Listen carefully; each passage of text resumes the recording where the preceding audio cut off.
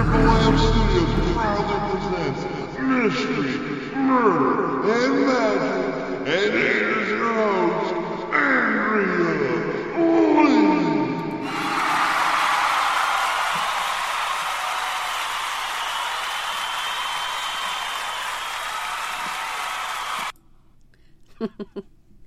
Hey y'all, and welcome to the 5th episode.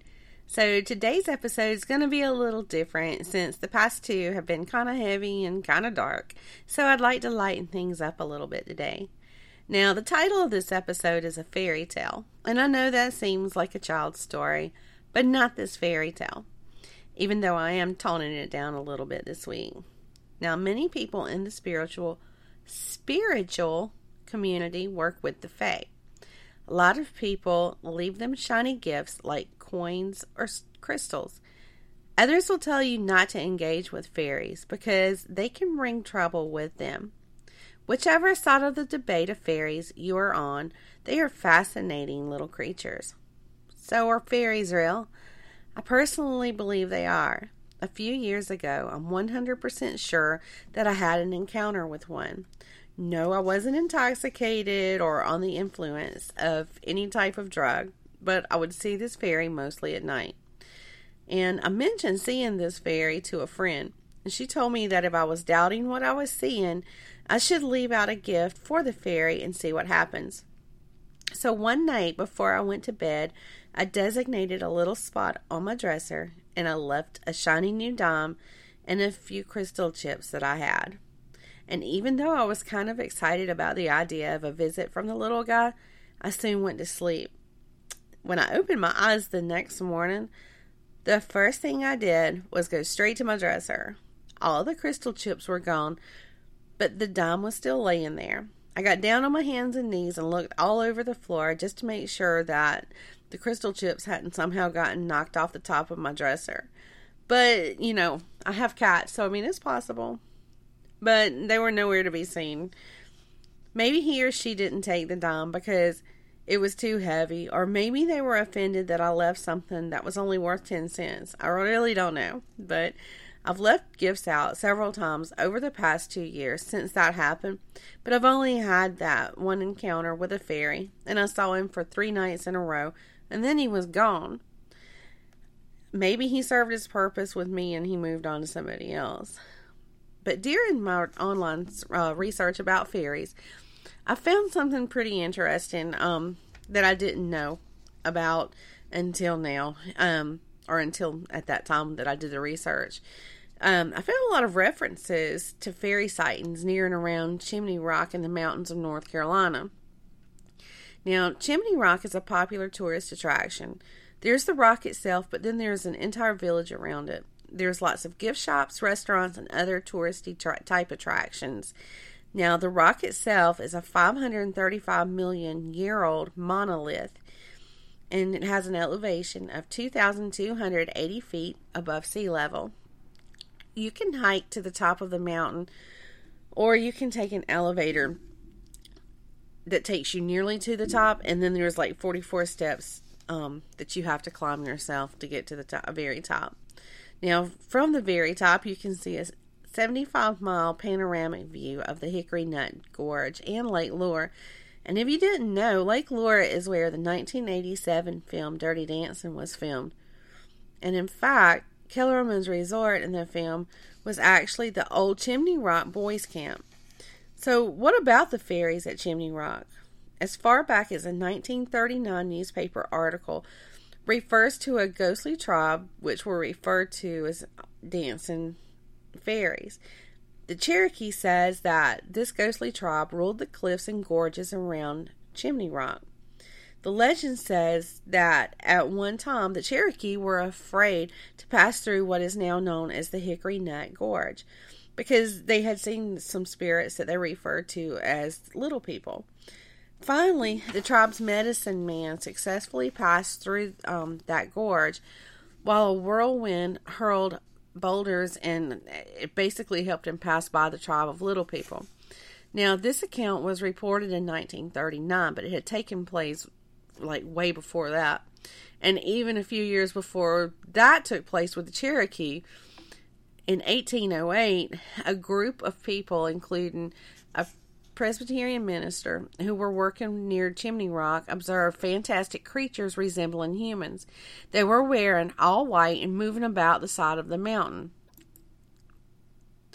Now, this continued on for about an hour, and the people who saw all the little fairies, they also saw a rainbow, even though there had been no rain or even any clouds. Scientists explain that as a mirage. They say it sometimes happens where, like, you're up on a abrupt elevation looking over lower parts, of the land. Now, in 1891, a professor in the area opened his front door to children, pleading with him to come because they had seen people floating around the side of the mountain. Now, the professor thought it was a prank, and he sent them on their way. And then a few minutes later, somebody else knocked on his door, but this time it wasn't children. It was an elderly lady from the area. She, too, begged him to come see these ghostly beings on the side of Chimney Rock. So the professor decided to accompany the woman to assure her that there was nothing supernatural floating around the side of the mountain. But when he got there, he was shocked because he saw what the woman and children had been seeing. There were dozens of bright magical beings flying around on the side of the mountain. They were wearing white gowns and resembled humans, but they were flying. The professor saw these beings that appeared to be men, women, and children. More people started showing up to see these celestial light beings, and later on, people even referred to them as angels. Now, I've never journeyed to the top of Chimney Rock, mainly because of my fear of heights, but I've been wanting to go back ever since I read about these accounts of the little magical fairies that inhabit that area. But if you're interested yourself in visiting Chimney Rock, it's located in the western part of the Blue Ridge Mountains of North Carolina, and it's only about 18 miles southeast of Asheville. Now, Chimney Rock isn't the only place that fairies have been spotted. Fairies are a worldwide known phenomenon. There's many stories out there like all these encounters. I was really shocked when I started reading. I didn't think that I would find that much, but I found tons of stuff where people say they have had encounters with fairies. Now, Ireland is home to several stories of chance meetings with these tiny little creatures. One such tale took place in the 1980s. A young man says that he was walking home one night when he heard a rustle in a row of hedges to his right. He figured it was like a fox or a badger that was out on a hunt, but he dismissed that theory when the rustling sound followed his every footstep. He quickened his pace, but the rustle matched it. When the young man passed a gateway, the rustling sound moved to the other side of the road. His companion, as he called it, followed him for another half-mile. When the hedges on the side of the road rose to his height, it became more sparse, and it was more barbed wire than there were leaves. So when he turned to look, there was a shape that was about 3 feet tall. This shape had a thick waist and broad shoulders. The young man ran the rest of the way home and collapsed when he came in the front door. And his brother swears that his hair was standing on end. Another tale from Ireland says that in the 1990s, another young man that was visiting Ireland from America with his fiancée, they were traveling on a road that ran through some mountains. He spotted a white figure that he thought was a bag blowing around in the wind, but it was actually traveling up the mountain, and not just like bouncing around like a bag that's caught in the wind would do. The young man soon noticed that the figure started jumping from tree to tree towards him and his fiancée. He says that the figure was about 2 or 3 feet tall. It had a bluish tint, but it didn't have any features like a human. They got the feeling that this creature didn't have good intentions, so they jumped back in the car and left the area.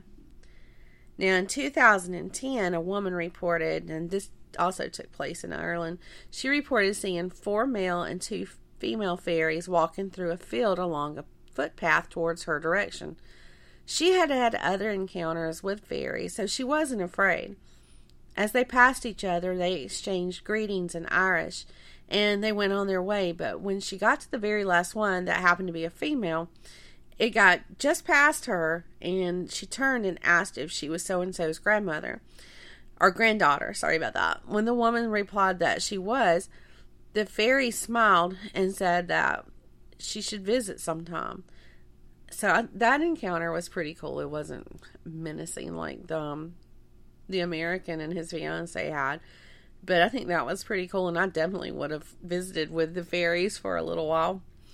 Now, in 2018, a survey concluded that 44% of the 1,602 British participants claimed to have seen fairies. One person says that she witnessed an all-night forest rave where two female fairies, a goblin, and what she described as a mud man, danced to tribal drums until sunrise. Another says that she and her friend saw a large gray spot on the ground ahead of them that they thought was either a large dog or a deer, but it morphed into a branch, like a tree branch, and then morphed again into two female figures.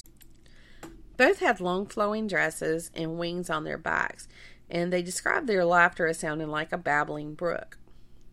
Now, if you look on YouTube, there's tons of fairy sighting videos on there. Some of them are obviously unbelievable, but there's a lot that you could believe, watching it.